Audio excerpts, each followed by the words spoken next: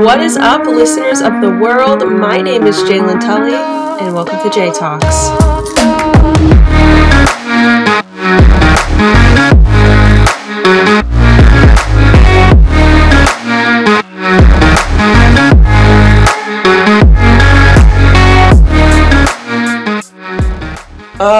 Alright. Hey guys, long time no conversation. I know you're probably sitting here listening to this new episode and you're like, Jalen, where the hell have you been for the last, I don't even know how long it's been, that's how long it's been. And the answer to that question is, I really don't know. But I'm going to try to explain it to you guys. So I have not uploaded an episode of this podcast in 8 weeks, I think? 8 weeks? Somewhere around the 2-month mark. It's been almost 2 months. It's been a while. And I definitely have some explaining to do, because my last episode, I promised that I was going to start uploading regularly again, that they weren't going to be late, and then you don't hear from me for 2 full months. And I wish I had a better explanation to you than I've just been overwhelmed, but that is literally like the best explanation I can give to you. These last 2 months have been incredible. They've been great. I've really come to understand myself and be happy with myself, and I've learned more about myself and become more of the person, not that I truly am, but I've become the person that I want to be, and that has done wonders for my mental health. But in that time, I was also struggling with my mental health itself, so it was a weird time. It was a very weird time.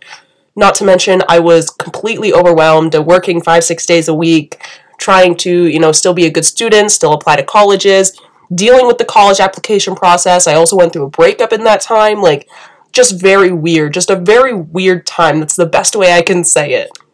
And unfortunately, as I was kind of dealing with all of that stuff at once, this podcast took the brunt of it. This podcast really suffered. As you can see, as I'm sitting here 2 months after you guys have heard anything from me. But I want you guys to know that I'm okay. Mentally, physically, emotionally, I am probably in one of the best points I've ever been in my life. Don't get me wrong, I still have a lot of work to do, as we all do, I think. But I just want you guys to know that, it wasn't truly that bad. When I say, I struggled with my mental health, I was, having trouble finding out who I was at times, it wasn't truly bad. I think it was just because on top of everything else, I was also experiencing a minor anxiety relapse. On top of everything else, I was also going through a breakup. On top of everything else, that spurred a small identity crisis within myself. And I don't want you guys to sit here and listen to me talk and think oh my gosh, Jalen is struggling. She's having a mental health crisis. She's having a mental health breakdown, because that's not really what happened. And that's most certainly not what's happening. It's more it's kind of just my mental health just naturally wasn't imbalanced the way it usually is because of that stuff, and also because of that, and what partially made it worse was because I had so much other stuff going on that I wasn't really able to focus on my mental health in the way that I know it needed my attention. And in order to try and find that time, in order to try and reach that balance again, I had to sacrifice putting time and effort into other things, and voila, because of that, this podcast suffered. And that's kind of the best explanation I can give for you guys without talking about it for 40 minutes, because if I start and if I try to explain the intricacies of what I was feeling and what I was doing in the past 2 months, I literally would be talking for the length of 2 full episodes. So that's kind of just the best and most succinct explanation that I can give you, and I hope it suffices. But without any further ado, I got 8 weeks to catch up on, and there has been a lot of shit going on. So, let's jump into this shit. Like I said, we have a lot to cover over the time that I was not uploading episodes, but this week specifically, I want to tackle some of the problems on the home front that we are facing, such as a deadly pandemic that is further decimating our population because a large part of our citizens are refusing to get vaccinated and have a little bit of compassion for their fellow Americans. We have an abortion ban in Texas that just about outlaws every single instance of abortion within the state. And I want to top this episode off with a pretty, I like to think it's positive, a pretty positive personal story that happened to me actually a couple weeks ago at work. And I hope that it will open the floor up for a larger conversation to be had about what it will take for us to reach some sense of understanding within political parties, within races, within sexes, all of it. I think what happened to me in the conversation that I participated in is super important in more ways than one. So, without wasting any more time, let's get into it. Alright, so I'm going to start by telling a little story from my personal life. So once upon a time, there was this intelligent, beautiful, amazing girl who happens to bartend at her local restaurant. In case you guys are confused, that beautiful, amazing girl is me.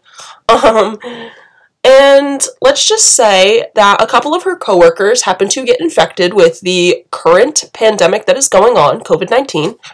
It was a small handful of them, like 2 or 3, I think, of my coworkers tested positive for COVID. Y'all should have been there.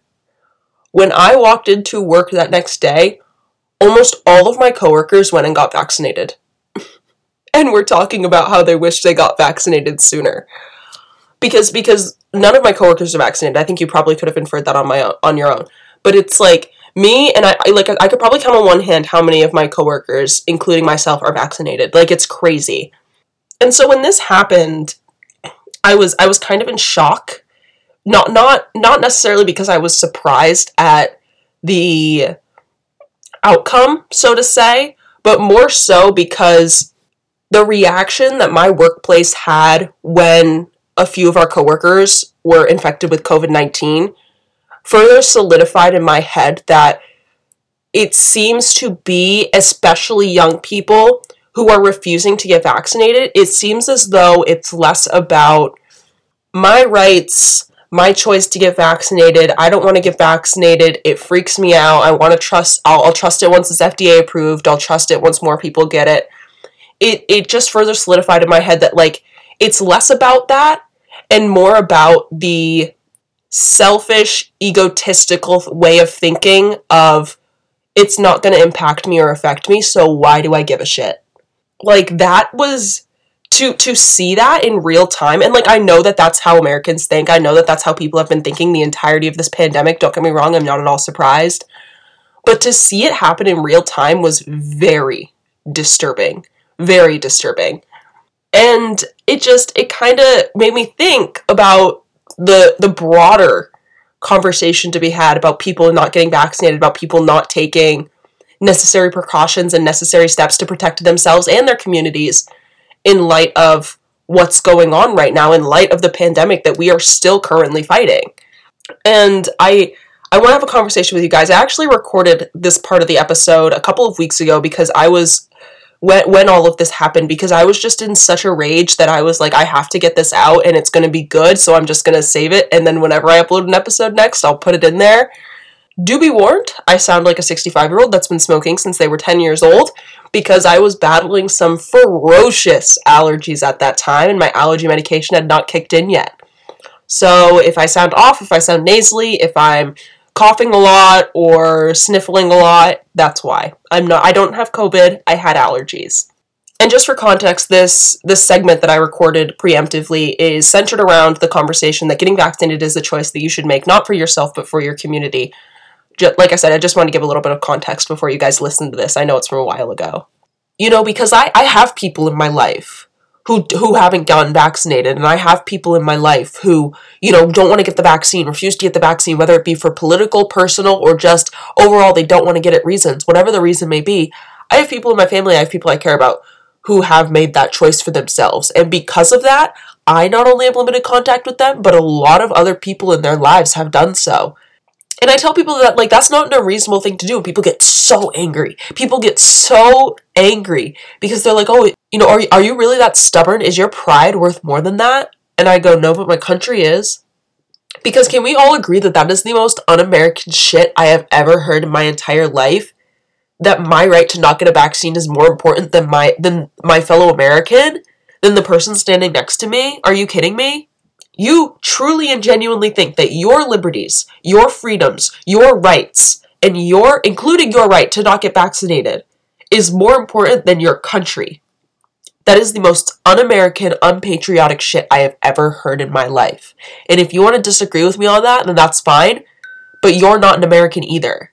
Because yes, a large part of the reason that people love this country and people want to come here is because of the freedoms, is because of the liberties that individuals have to make their own choices. But more than anything, people love this country because we collectively put in the effort to make it better time and time again. And that includes, but especially applies to, when a deadly pandemic has mutated and threatens our population. The weakest of us. Those of us who are most vulnerable. All me and anyone else is asking of you is to just have a little bit of compassion. That is it. It's a vaccine. It's not going to give you a miscarriage. It's not going to make you infertile. It's not going to give you a third eye. It's not going to make you magnetic or whatever the hell else you think is going to happen if you get vaccinated. People are dying. Families have to sit around a dinner table with an empty seat. Family gatherings, holidays are missing crucial members of those families. And you're talking about keys sticking to your skin. Do you realize how intrinsically selfish that sounds? And intrinsically, you know what? Like, y'all remember the beginning of this pandemic when people realized how much people who work on the front line of pandemics, people who work in hospitals, work with people who did those types of jobs and were constantly around people, constantly had to be in close proximity to people, and specifically had to treat people with COVID. We were busting out all the performative stops for them. We were doing like flyovers in hospitals, holding up signs in parking lots, donating to GoFundMes to get them, better shoes and better masks and better equipment so they're comfortable all day. Like we were pulling out all the stops for those people. But now, a year and a half later, those same people are asking you to get vaccinated because, once again, ICU beds are filling up, capacity in hospitals is meeting a limit, and these people need your help again. And the one thing they ask you to do that could actually make their jobs easier, opposed to holding up a sign next to an ambulance in front of a window or paying millions of taxpayer dollars to have a couple of planes fly over, they are asking you to take one step. And that step being to get vaccinated. And you are straight up looking them in the eyes and not only saying no, but also telling them to fuck off, essentially. It hurts my brain to think about this. It really, really does. Also, can we also take a minute to acknowledge the fact that if you get sick with COVID and happen to end up in the hospital or end up in the ICU, you are taking a bed away from someone who did not put themselves in that situation. And I say that obviously speaking generically because I know there are people who can't get vaccinated and I know that children still can't get vaccinated. So if those two groups of people, if people who genuinely can't get vaccinated right now are ending up in the hospital, obviously this does not include you, but people who I'm talking about who made the choice to not get vaccinated, who vehemently denounce the vaccine, you did it to yourself if you end up in the hospital with COVID. And not only are you doing it to yourself, but you're also taking a bed away from someone who did not do that to themselves. You're taking a bed away from someone who had a heart attack and needs to be in the... Oh, sorry, I just hit my microphone. But you're taking a bed away from someone who could have had a heart attack and needs an ICU bed in order to recover. You could have been taking the bed away from someone who is undergoing cancer treatment or needs a transplant to remove a cancerous organ. You could be taking the bed away from a mother who just gave birth or who just lost her baby and needs an ICU bed in order to recover from the traumatic events of giving birth. Do you not see how your selfish actions are not only affecting you? You are not going to be the only person that ends up sick if you don't get vaccinated. You are damning every other person in a chain reaction, the butterfly effect. A single drop of water is not responsible for the flood. You and your events affect everyone else's in this world, whether or not you want to admit that or not. Let's face it, nothing would be the same if you didn't exist. Your parents would probably have a different relationship. The people in your lives would never have met you. Everything is changed because of your existence. Take that how you may, but the same thing applies for when you make the decision to not get vaccinated, because you are not just affecting you. Hi, this is Jalen from the present again. I'm just coming to interject something really, really quickly. This section's almost over, actually, but I wanted to share something. One, I wanted to share a personal story, and two, I wanted to share a news story that I read a little bit ago. So first, I'm going to share the news story. I saw an article about a boy who had appendicitis, and he was waiting in the hospital for 6 hours before he was seen by a doctor. He was waiting 9 in total before he could get into the OR, get on an operating table. His appendix burst, I think, around hour 6 when he finally saw a doctor. He didn't get onto a table 3 hours after his appendix burst. All because the hospital was overrun with COVID-19 patients. He was 12 years old. I don't know if I mentioned that. The 12-year-old boy was fine. The doctors managed to work their magic. Surgeons managed to work their magic. He's fine. He's expected to make a full recovery. But why should a 12-year-old child with appendicitis sit in a hospital waiting room for hours in excruciating levels of pain? And that's before his appendix burst. After his appendix burst, he's not only in excruciating levels of pain, but there is bacteria leaking into one of the most sterile parts of his body. You, like I said, you are damning everyone behind you who is going to suffer at the hands of your choice to not get vaccinated, including a 12-year-old child whose appendix burst in a waiting room because he couldn't get help for over 6 fucking hours. Like that story astonished me. It broke my heart. Like, it infuriated me all at the same time. I felt all of those emotions at the same exact time. Because, like, I don't know how you can read something like that. I don't know how you can see something like that. I don't know how you can be aware that this is happening and still make the conscious choice to not get vaccinated. Now with, like, my own personal story, this one's way less traumatic, but, a couple weeks ago, I actually scratched my cornea really, really badly. Like, I went to, urgent care, and the nurse who was taking care of me was like, "This is the worst corneal abrasion I have ever seen." She sounded a little bit too excited when she said that, let me just say that, but point being, I was in a lot of fucking pain sitting in a waiting room with a scratched cornea. I was waiting for probably close to an hour because almost everyone in that waiting room had COVID and was waiting on COVID tests and needed to get treated for COVID. I was pissed. I was ripshit because this was how that day went.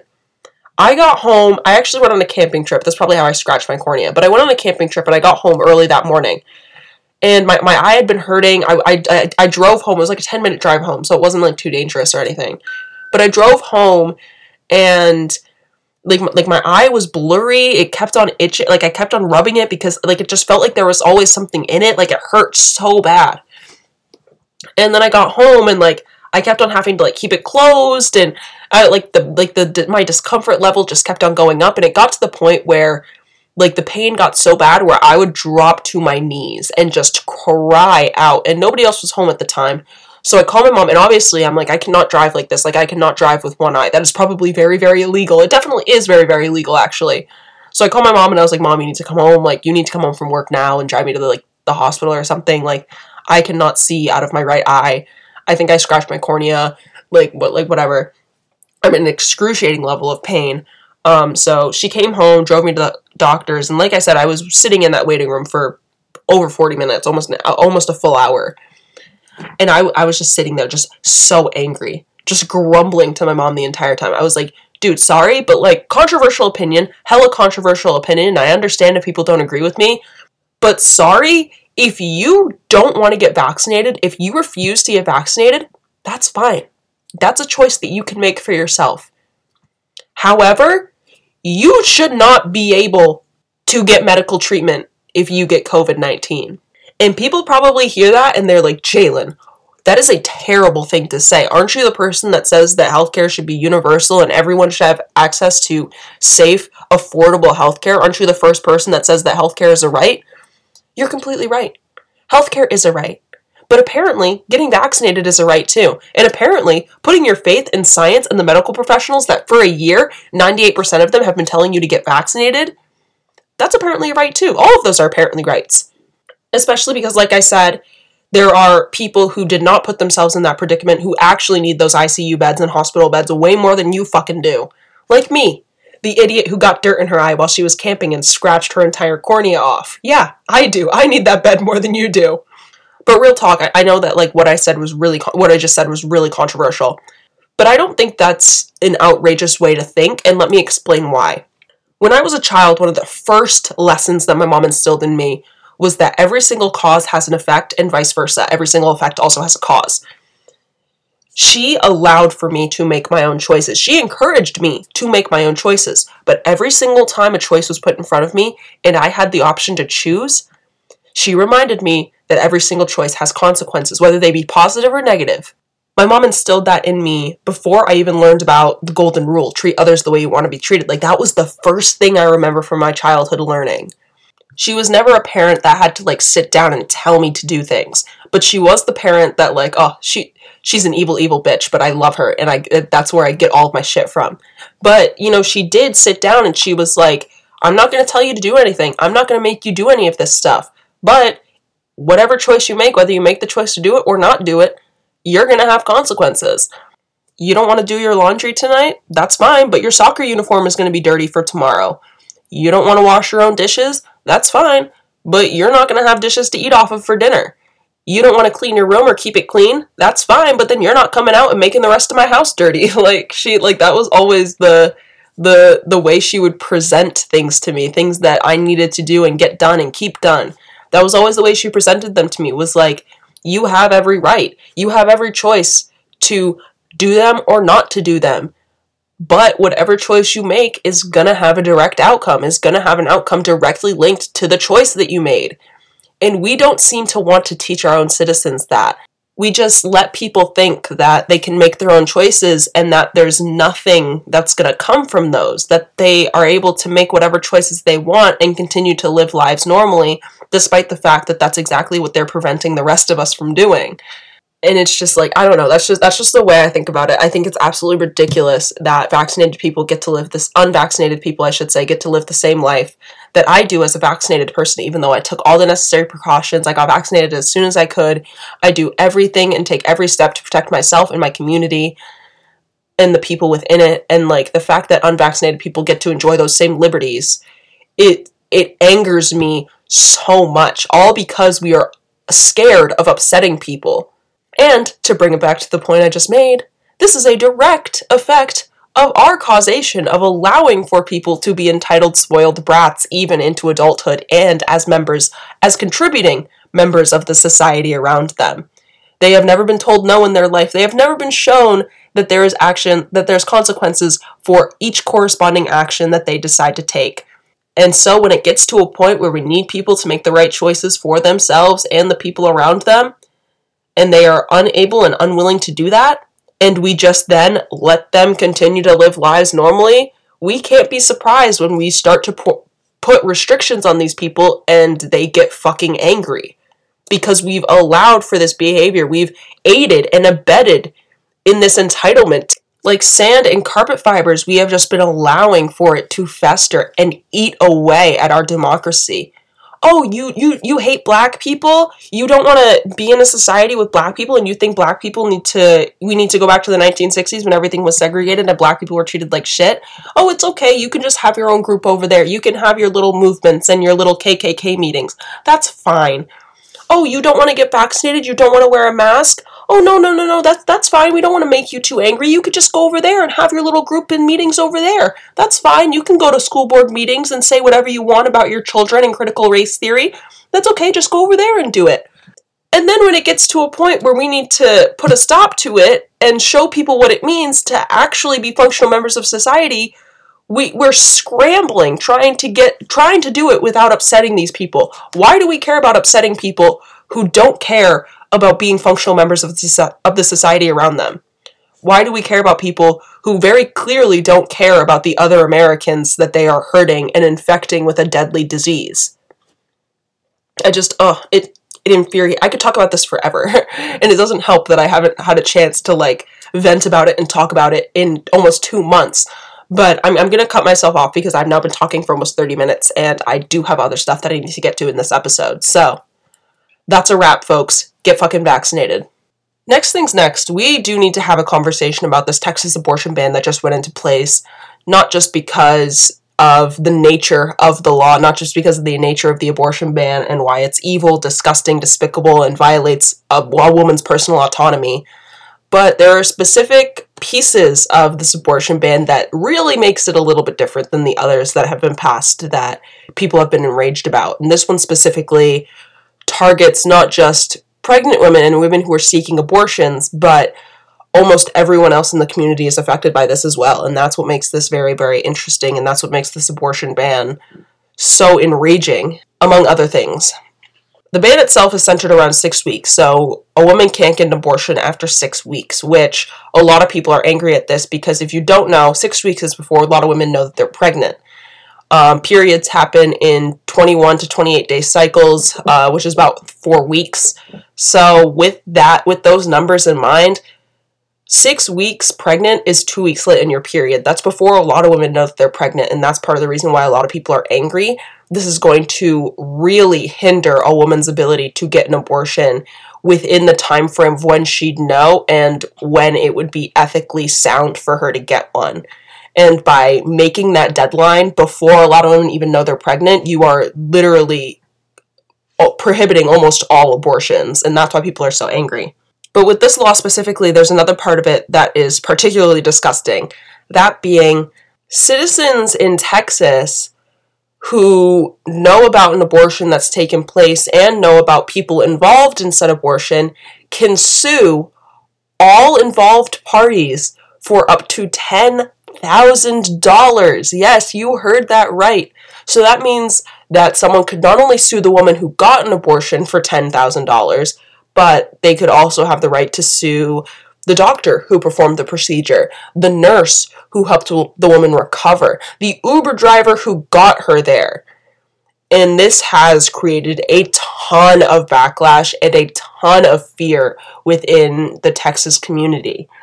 I actually was watching, I think I was watching Trevor Noah, actually. I was watching the Trevor Noah Daily Show. The Daily Show with Trevor Noah. That's actually the way it's said. I don't know why I said it that way. And there was a woman who was reporting on this story in Texas, and she tried to get an Uber ride to the nearest Planned Parenthood so that she could record the segment. She wasn't even going to step inside the Planned Parenthood. She wasn't even going to have any procedures done or have any tests run. Like, she wasn't going to be a patient there. She was literally just going to stand in front of the Planned Parenthood and record the news segment for that night. She got denied an Uber ride, and the Uber rides got canceled 3 separate times once they saw the location she was going to. And once she entered in the manual address instead of typing in that she wanted to go to Planned Parenthood, she had a ride immediately. And this is why, specifically, I wanted to talk about this, because as a cold-hearted bitch myself, I can always respect a good diabolical plan. And let me tell you, this abortion ban is probably one of the most diabolical plans that Republicans have ever come forward with, and let me tell you why. They know exactly what they are doing. They are not just restricting women from getting abortions. They are also vilifying these women. And not just women who are pregnant, not just women who need abortions, but all women. All women are going to suffer at the hands of this law.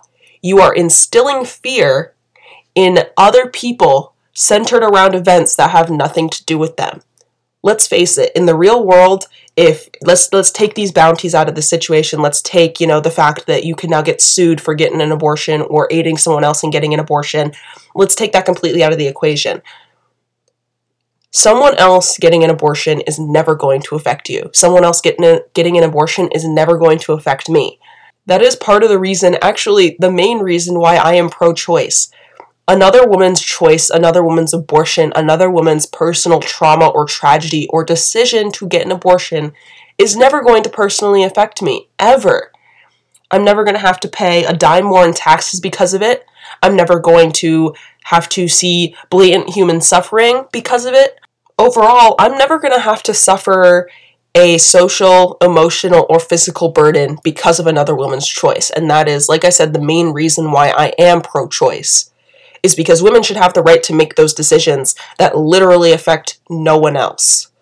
But with this law put in place, you are now allowing for that choice to affect everyone else. You are now allowing people who might be pro-choice, might not really care about abortions, might be open to the idea of letting women have the access to abortions and letting women have that right to choose.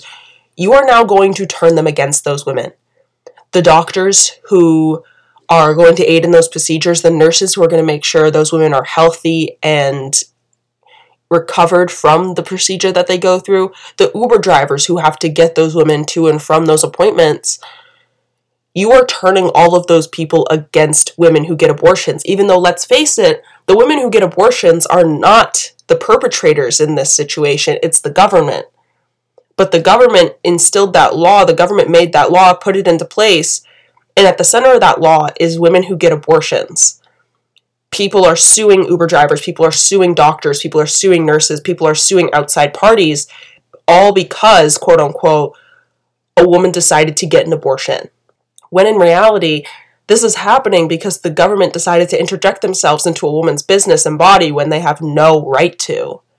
And I think that this is a very emotional time. People are very scared. People are very fearful for themselves, for their financial situations, and what could happen to them if they aid in a woman getting an abortion, that they are just completely turned off at anything surrounding it. I mean, even that news reporter that just needed to get to a Planned Parenthood to record a segment for that night's news and do her job couldn't even have access to it. I mean, imagine how many women who need to get to Planned Parenthood to have access to birth control, need to get to Planned Parenthood to have rape kits done, need to get to Planned Parenthood to have cervical cancer screenings done. Imagine how many of those women are going to suffer because of this law, because Uber drivers and other people who, you know, help to get women to those places, help to get women to Planned Parenthoods and women's health facilities. There are going to be so many women who are unable to get the help and the medical services that they need because of this law. Like I just can't help but thinking of like the snowball effect, like all of the other people who are going to be affected because of this. The surrounding states of Texas have already seen a sharp increase in the amount of women coming from Texas and going out of state in order to seek abortions. There are women crossing the border, the United States border, and going into Mexico to get abortions because Mexico's abortion laws are more lax than the United States are, than Texas's are. I don't understand why abortion is such a big deal.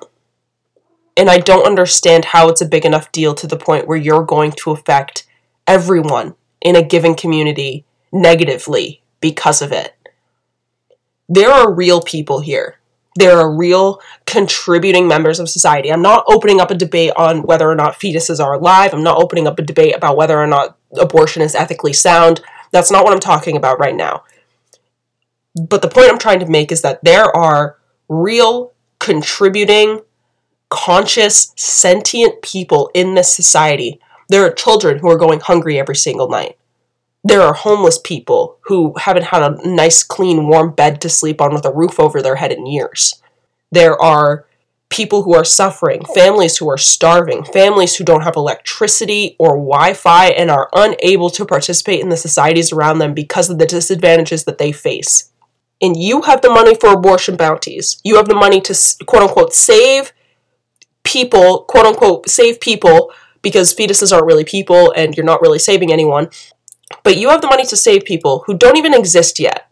But you don't have the money to save people who are already here and who have already been suffering? That's what I don't get. Like, sorry, if you have money for abortion bounties, then you have money for universal childcare.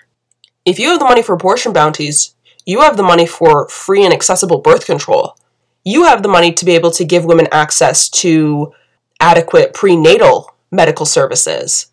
You have the money to be able to give women and men comprehensive sex education, you know, all things that actually are shown to reduce the number of abortions. But let's be honest for a minute here. This isn't about reducing the number of abortions. This is about controlling women. This is about telling women what they can and can't do in a society that is largely centered around patriarchy.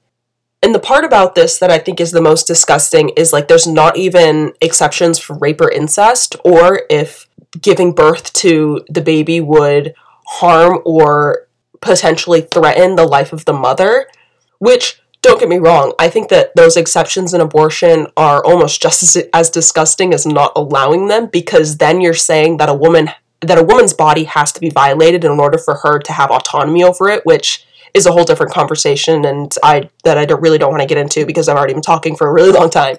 But the fact that you won't even allow exceptions in those circumstances, the fact that you won't even allow exceptions if doctors have straight up told this woman that if you give birth to this baby, you are going to die and that baby is going to die, the fact that you can have doctors perform rape kits, you can have them go to the police that they've been raped, and then 9 months later they still have to give birth to that baby, that is evil to me. That is evil. Absolutely despicable. And at the same time, you're still turning everyone in society against her. Time and time again, you are still allowing people to channel their hatred, channel their oppression, channel their judgments to these women who quite possibly have to make one of the hardest choices of their life. Do they become a mother when they're not ready, can't physically handle it, can't financially, emotionally handle it, don't have the socioeconomic means, don't have the financial means to be able to support a child, don't have the support of the people around them to be able to support a child? You are forcing a woman to choose that life, choose a life of suffering in that way, or she has to make the choice to have an abortion. Already, I have so much sympathy for people in those situations, because like I said, that would probably be the hardest choice of my entire life. I mean, if I got pregnant right now, I genuinely don't know what I'd do. So any woman who is in those situations, any woman who has been forced to make that choice, my heart is with you, even if our societies is not, and it's very clear that our societies has absolutely no sympathy for you. And I know that listening to a stranger talk through a microphone probably doesn't mean much, but know that I have sympathy for you. I can't believe that you're being forced to make that choice, a choice that is already so difficult to make, while at the same time the society around you is blaming you for something that has happened to you. Because let's say, for argument's sake, let's say that you decide to get an abortion because you do not have the financial means to be able to raise a child right now, which is respectable. Children are really expensive. But there could be someone waiting outside the door for you at the abortion clinic, ready to hand a lawsuit into your hand for $10,000. How does that make any sense? How does that make any sense? The thing I find most interesting about abortion, and I promise this is going to be like the last point that I make before I wrap this section up, but the most interesting thing about the conversation around abortions that I find is the fact that abortion is the one medical procedure that people seem to blame you for, regardless of how you got there. Like, if someone drives drunk, hits a tree, gets into an accident, they need medical attention, they get it. They go to the hospital, they get whatever surgeries, whatever treatments they need. Nobody questions it. You climb a tree and fall and break your leg. Again, you go to the hospital, you get whatever medical help that you need. Nobody bats an eye. You smoke cigarettes for your entire life and end up with lung cancer and need treatment for cancer. Again, people are so willing to do it. It would be seen as evil if someone turned you away from the hospital because you put yourself in that situation. But God forbid, a woman has sex and gets pregnant and doesn't want to be pregnant anymore and doesn't want to keep the pregnancy. Suddenly it's, you got yourself into this situation and you deserve no medical help or compassion. This is your fault and now you have to deal with the consequences. That's crazy to me, especially because we seem to be like a very, we are very selfish. We are a very narcissistic nation, and I feel comfortable saying that. And one of our stances is like, oh, I don't want to pay for that person's health insurance. I don't want to pay for that person's medical treatments. And that is so interesting, because abortion is the one medical procedure that taxpayer dollars can never pay for. Taxpayer dollars will never be used to fund abortions. Ever. But like I said, if someone jamoke who has smoked cigarettes their entire life or drunk drove and got into an accident needs medical help and they don't have insurance, guess what's funding that? Guess who's gonna pay for that shit? Yeah, that's right. Us, the taxpayers. And again, nobody seems to get angry at that. I don't know. Like, as a person with compassion, I have a really hard time understanding why shit like this is necessary. I have a real hard time understanding why we're prioritizing the lives, quote unquote, of unborn babies, of fetuses, over the lives of people who are already living, who are already here, who are already suffering. There is going to be 25,000 people who die from hunger-related causes today. 25,000 people across the world, across the globe, who succumb to starvation and hunger-related causes of death today. 10,000 of those are going to be children. 10,000 children across the world are going to die of starvation today. And you're using money that could be used to save them, funding abortion bounties. What about the almost 30,000 children in the foster care system in Texas right now? What are we going to do about them? What are we going to do to make sure that they get homes and that they feel loved and that they have all the resources they need to be successful and do well in the world around them? What about the 3,300 children waiting for adoptive families in Texas right now?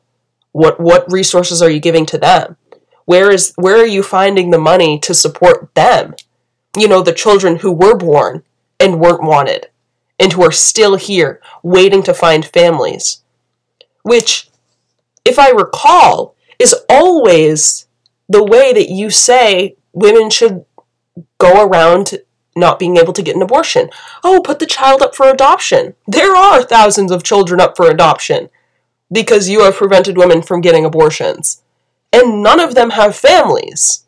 Oh my God, every single person who's ever said that, just put the child up for adoption. I don't know why you have to get an abortion. If you don't go out and adopt one of those children right now, I don't want to hear what you have to say. Because like I said, 30,000 children waiting in the Texas foster care system right now. 3,300 waiting for adopted families. Where are you? Oh my gosh, my head hurts thinking about it. My head literally hurts thinking that this is a priority that we really have. Preventing women from getting abortions. Because we're so pro-life and we care about the lives of the baby. Bullshit. Bull fucking shit. If you cared about the lives of children, do something about the almost 40,000 kids in Texas right now that don't have families. And that most of them probably will never have families because, statistically speaking, most of the kids in the foster care system end up aging out of it and they never actually get adopted. Also, enough with this pro-life bullshit. You're not pro-life, you're anti-choice. Everyone thinks that the opposite of pro-choice is pro-life, and that's not true. Because if you were actually pro-life, there wouldn't have been a drone strike in Afghanistan last week that killed an aid worker and destroyed cases of water, which, by the way, is a human rights violation and is a war crime, which, you know, let's start getting into that. If we're really as pro-life as we like to think we are, if America's really a pro-life country, Republicans, if you're really the pro-life party, how about taking a look at all the other stuff that you're doing to literally violate people's lives and end people's lives every single day? How about we let Haitian refugees into this country instead of allowing border agents riding horses to whip them with their reins?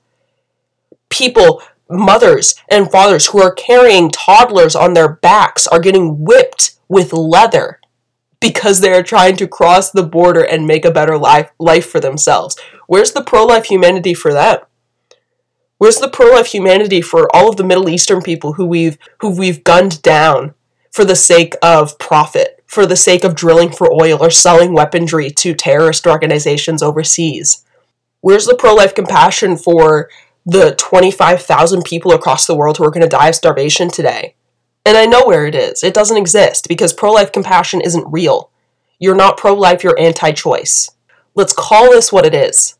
For once, I am asking us to be honest with ourselves. And I know that's a lot to ask because, statistically speaking, our record with being honest with people about our history and about our intentions isn't that great. But just this one time, I think that everyone could benefit from knowing the intentions of what this law does to people and of what this law means. The intentions are not to save fetuses. The intentions are not to save babies. And the intentions are not to create families. The intentions are to destroy lives. The intentions are to prevent women from obtaining positions of power in society because when you force them to carry through the burden of a pregnancy that they do not want, that they are not ready for, that they cannot financially handle, you are dooming them and preventing them and making it harder for them to move up in society and advance in society as a woman, which is already hard enough. Because you know what's going to happen. You know that now that Texas passed that law, there are going to be a bunch of other southern states, there are going to be a bunch of other states in general that pass similar laws. I mean, I live in New Hampshire. Our governor just passed one of the most restrictive abortion law that my state has ever seen. Oh, my God. Can we just, focus on real issues for just a minute? Just a minute, can we focus on the people who are actually here, the people who are actually suffering, the people who actually need our help? Fetuses don't actually need our help. They are not sentient. They are not here. I don't know why it's such a hard concept to grasp. I just really, really don't. Overall, you guys, reducing a woman's access to abortion does not reduce the number of abortions. It just reduces the number of safe abortions.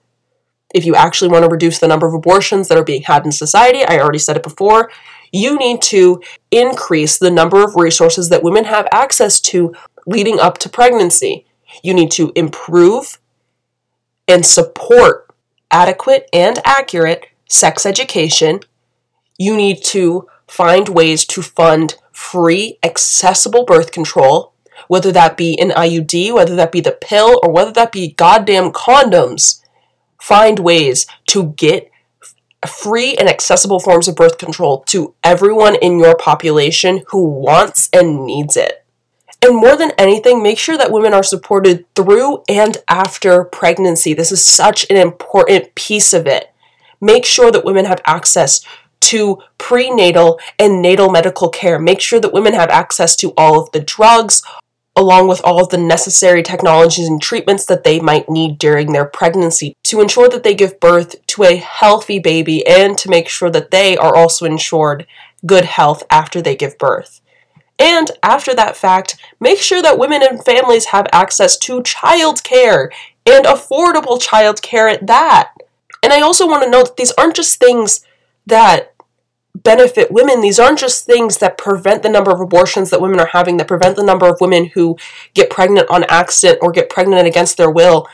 This also benefits society, because the less that women are pregnant, the more that they're able to work. The more that women are able to work, the more they're being a contributing functional member to the society around them.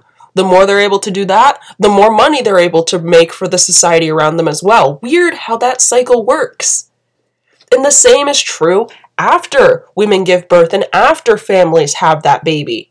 The less that mothers and fathers have to stay home and care for their children, because let's face it, parenting is a full-time fucking job that nobody gets paid for. So the less that parents are actually having to be hands-on, if they have access to that childcare, if they have access to affordable or universal childcare, again, that's more time they'll be able to work. That's more time they'll be able to make money for the society around them.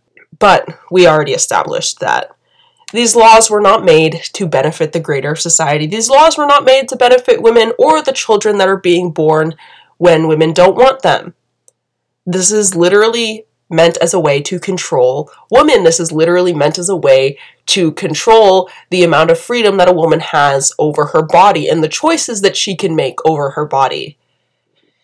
It's heartbreaking that's the logic, that's the reasoning that Republicans and, let's face it, white men have for creating these laws, because if they just took a step outside of themselves and stopped with their weak attempts at power grabs, they would see that they actually have the power to make everyone's lives in their society better, including reducing the number of abortions that are had. Just weird how that all works, isn't it? Real talk, you guys. I'll leave links in the description for Planned Parenthood, where you can donate, links for other funds, other groups, other organizations that are working to support women in this very tumultuous time right now. I'll leave a bunch of links in the descriptions. Please feel free to go donate. Please feel free to educate yourself. Please feel free to educate the others in your community, because it is disgusting that this is still happening. It is disgusting that the men in our society are still thinking that this is an acceptable way to treat the women here. That is all I'm going to say about this topic from now on. I'm sure I'll be back to talk about it more because, like I said, abortion is really something that we are fixated on. But for the time being, this is all I have to say about this topic, and I really hope we can learn to do better as a nation. Alright, the final topic before I wrap up this week's episode actually revolves around a conversation that I had with a customer a couple weeks ago at my place of work. I mentioned it a million times, but as you guys probably know, I bartend. And with that line of work comes a lot of interesting, let's say, conversations with people that I've never met. Most of those conversations, I'm going to be honest with you, I probably don't remember for longer than a couple of minutes after they end. They are unimportant, they're pretty nuanced, they don't really have a whole lot of meaning to me. I'm probably tuned out for most of them as well. But some of the conversations I have genuinely do stand out, whether they be for negative or positive reasons. But this specific conversation did stand out for a pretty positive reason, and it also forced me to come to grips with the prejudice that I harbor inside of myself, and some of the preconceived notions I have about other people in society, which, by the way, does not happen very often, so whenever someone prompts that out of me, I'm always a little bit impressed with them. But pretty much this was what happened. I was setting up the bar one day, and we had actually just opened, so a couple of gentlemen came up. They were white, they were older, probably mid to late 60s, and there is no doubt in my mind that these men have voted Republican in every single election that they have submitted a ballot in. And I'm going to be honest with you guys, because I'm not ashamed of my self-preservation tactics. I'm not ashamed of how I act around people like this, because I know I do it to protect myself, and I know that some of these people might really want to hurt someone who looks like me. You know, a small, clearly biracial, a lot of people, I would just prefer myself as black, but, you know, a small black girl, and a small, outspoken black girl at that. So, of course, you know, I can feel the tenseness in my spine as these men come to sit up at the bar, because I already know the type of conversations that are probably going to be had. I already have a preconceived notion of how this is probably going to go, and that I'm probably just going to, you know, have small talk and then, you know, breathe a sigh of relief once they walk out of the bar. But they sit down and, you know, I introduce myself, you know, I'm going to be their bartender tonight, blah, blah, blah, blah, blah. I get them started on drinks. And one of the gentlemen leans over to me and utters words out of his mouth that sends chills down my spine and makes me break out in goosies, because I just get so tense thinking that I know where this is going to go. And I was wrong. But he asks me, he goes, "Do you believe all of this race stuff is real?" And I'm of course I'm taken aback for a second, because, you know, I'm like, oh, like, what? Well, I'm not really taken aback, like, I'm surprised, because, again, I was kind of prepared for this, but in a way, so to say. But I'm taken aback because I don't know what I want my response to be.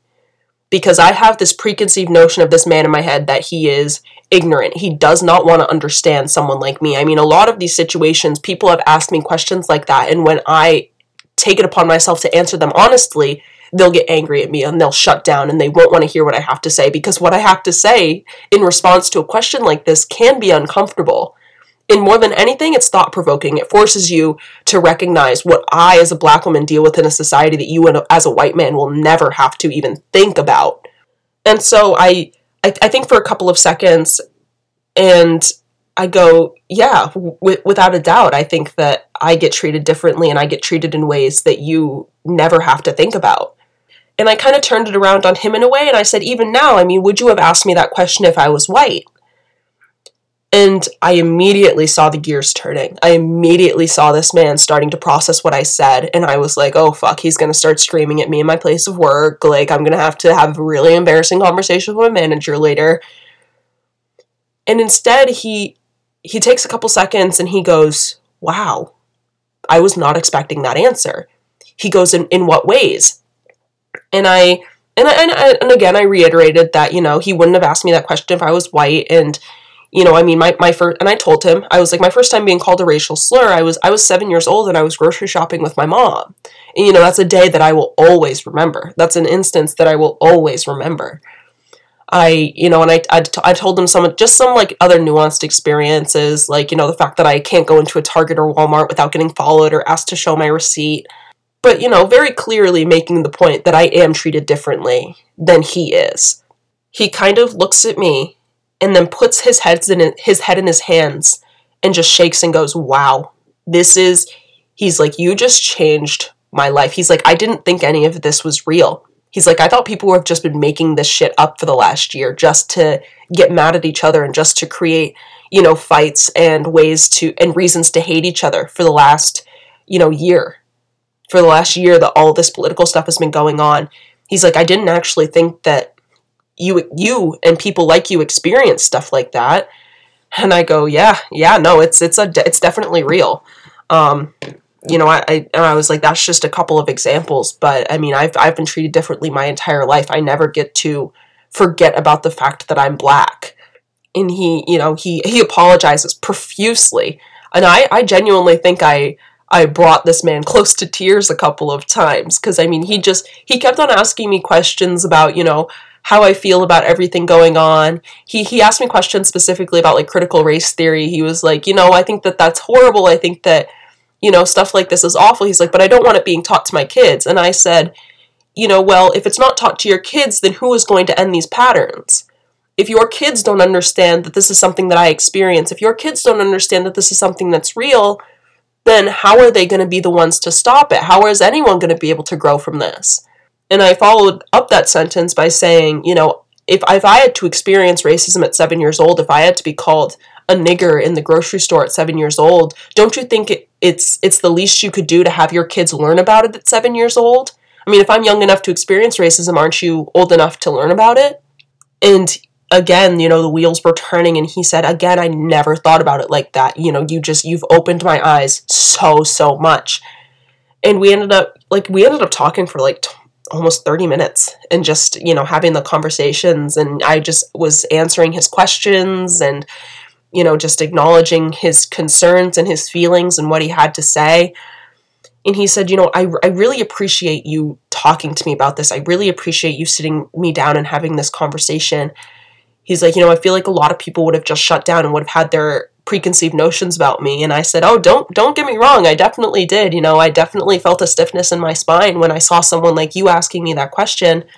And I said, but not because I feel hatred for you, not because I feel, that you are less than I am, but because I assumed that you would be the one to shut down once you heard an answer that you weren't comfortable with, once you heard an answer that forced you to compartmentalize and relearn everything that you've been taught.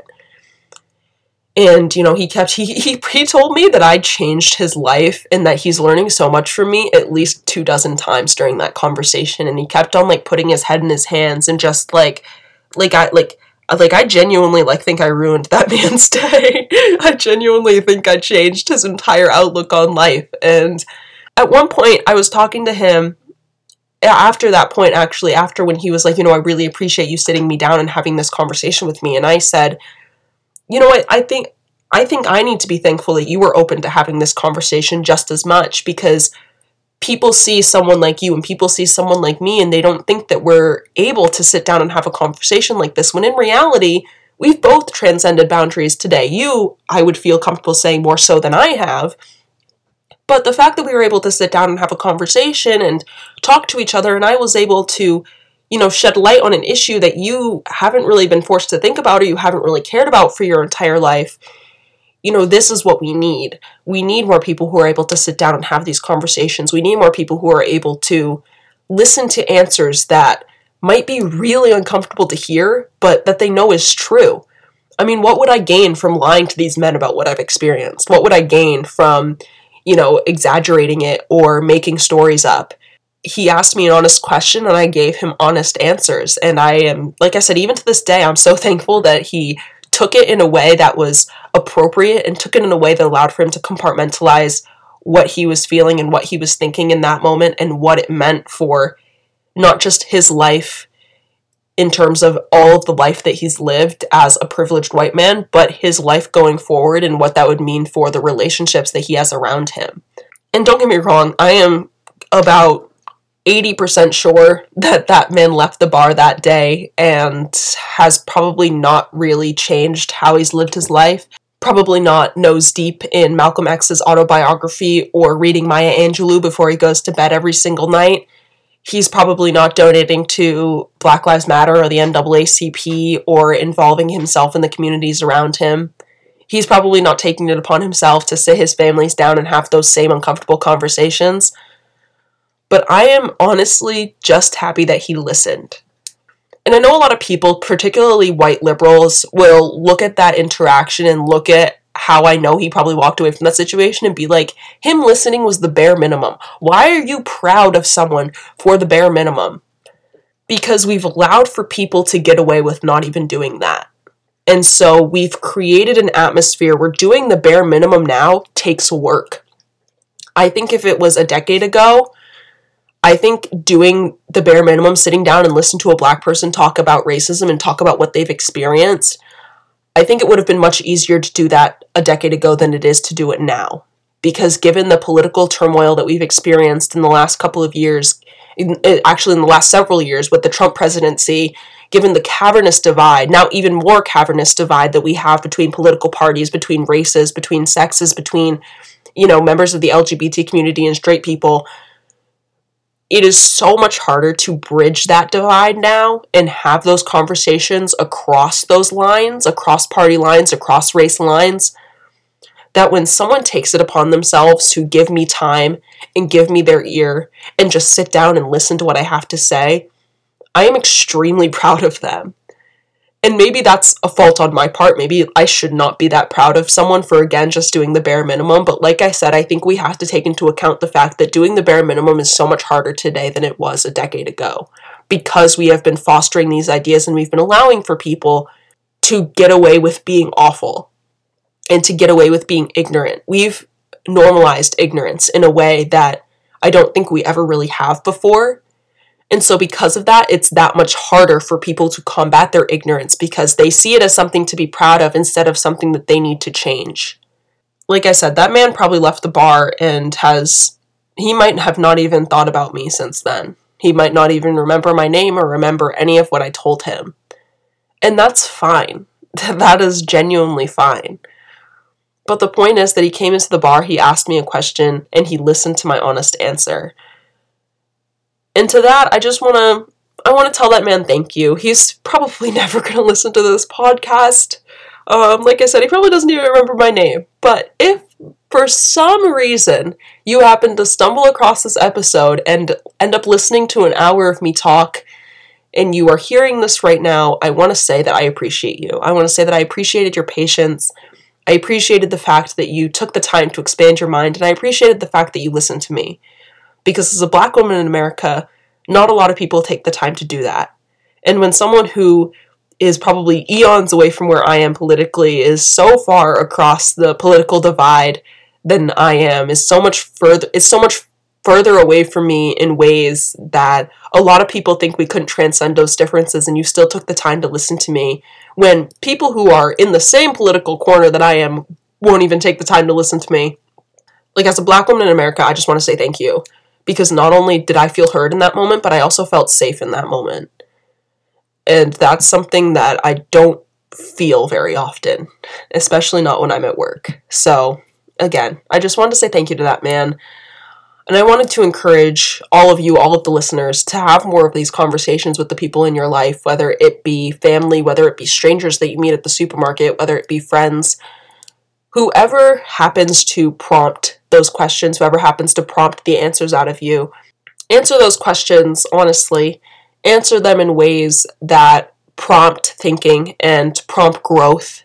Be honest with not just the people who ask you these questions, be honest with the people who don't just prompt these conversations out of you, but also be honest with yourself and figure out what you yourself have to come to grips with in moments like these. Because like I said, after he walked away, I was like, wow, I kind of feel like shit right now, because I expected him to walk into the bar and, be a racist, sexist, misogynistic pig, and he might still be, but in that moment, I didn't see that. I just saw a human talking to another human and trying to understand what they experienced.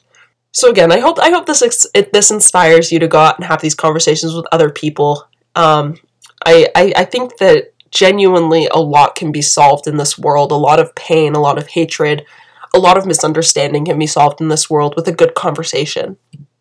And I think that when we take it upon ourselves to promote those in our everyday lives, we actually make a much bigger difference than we think.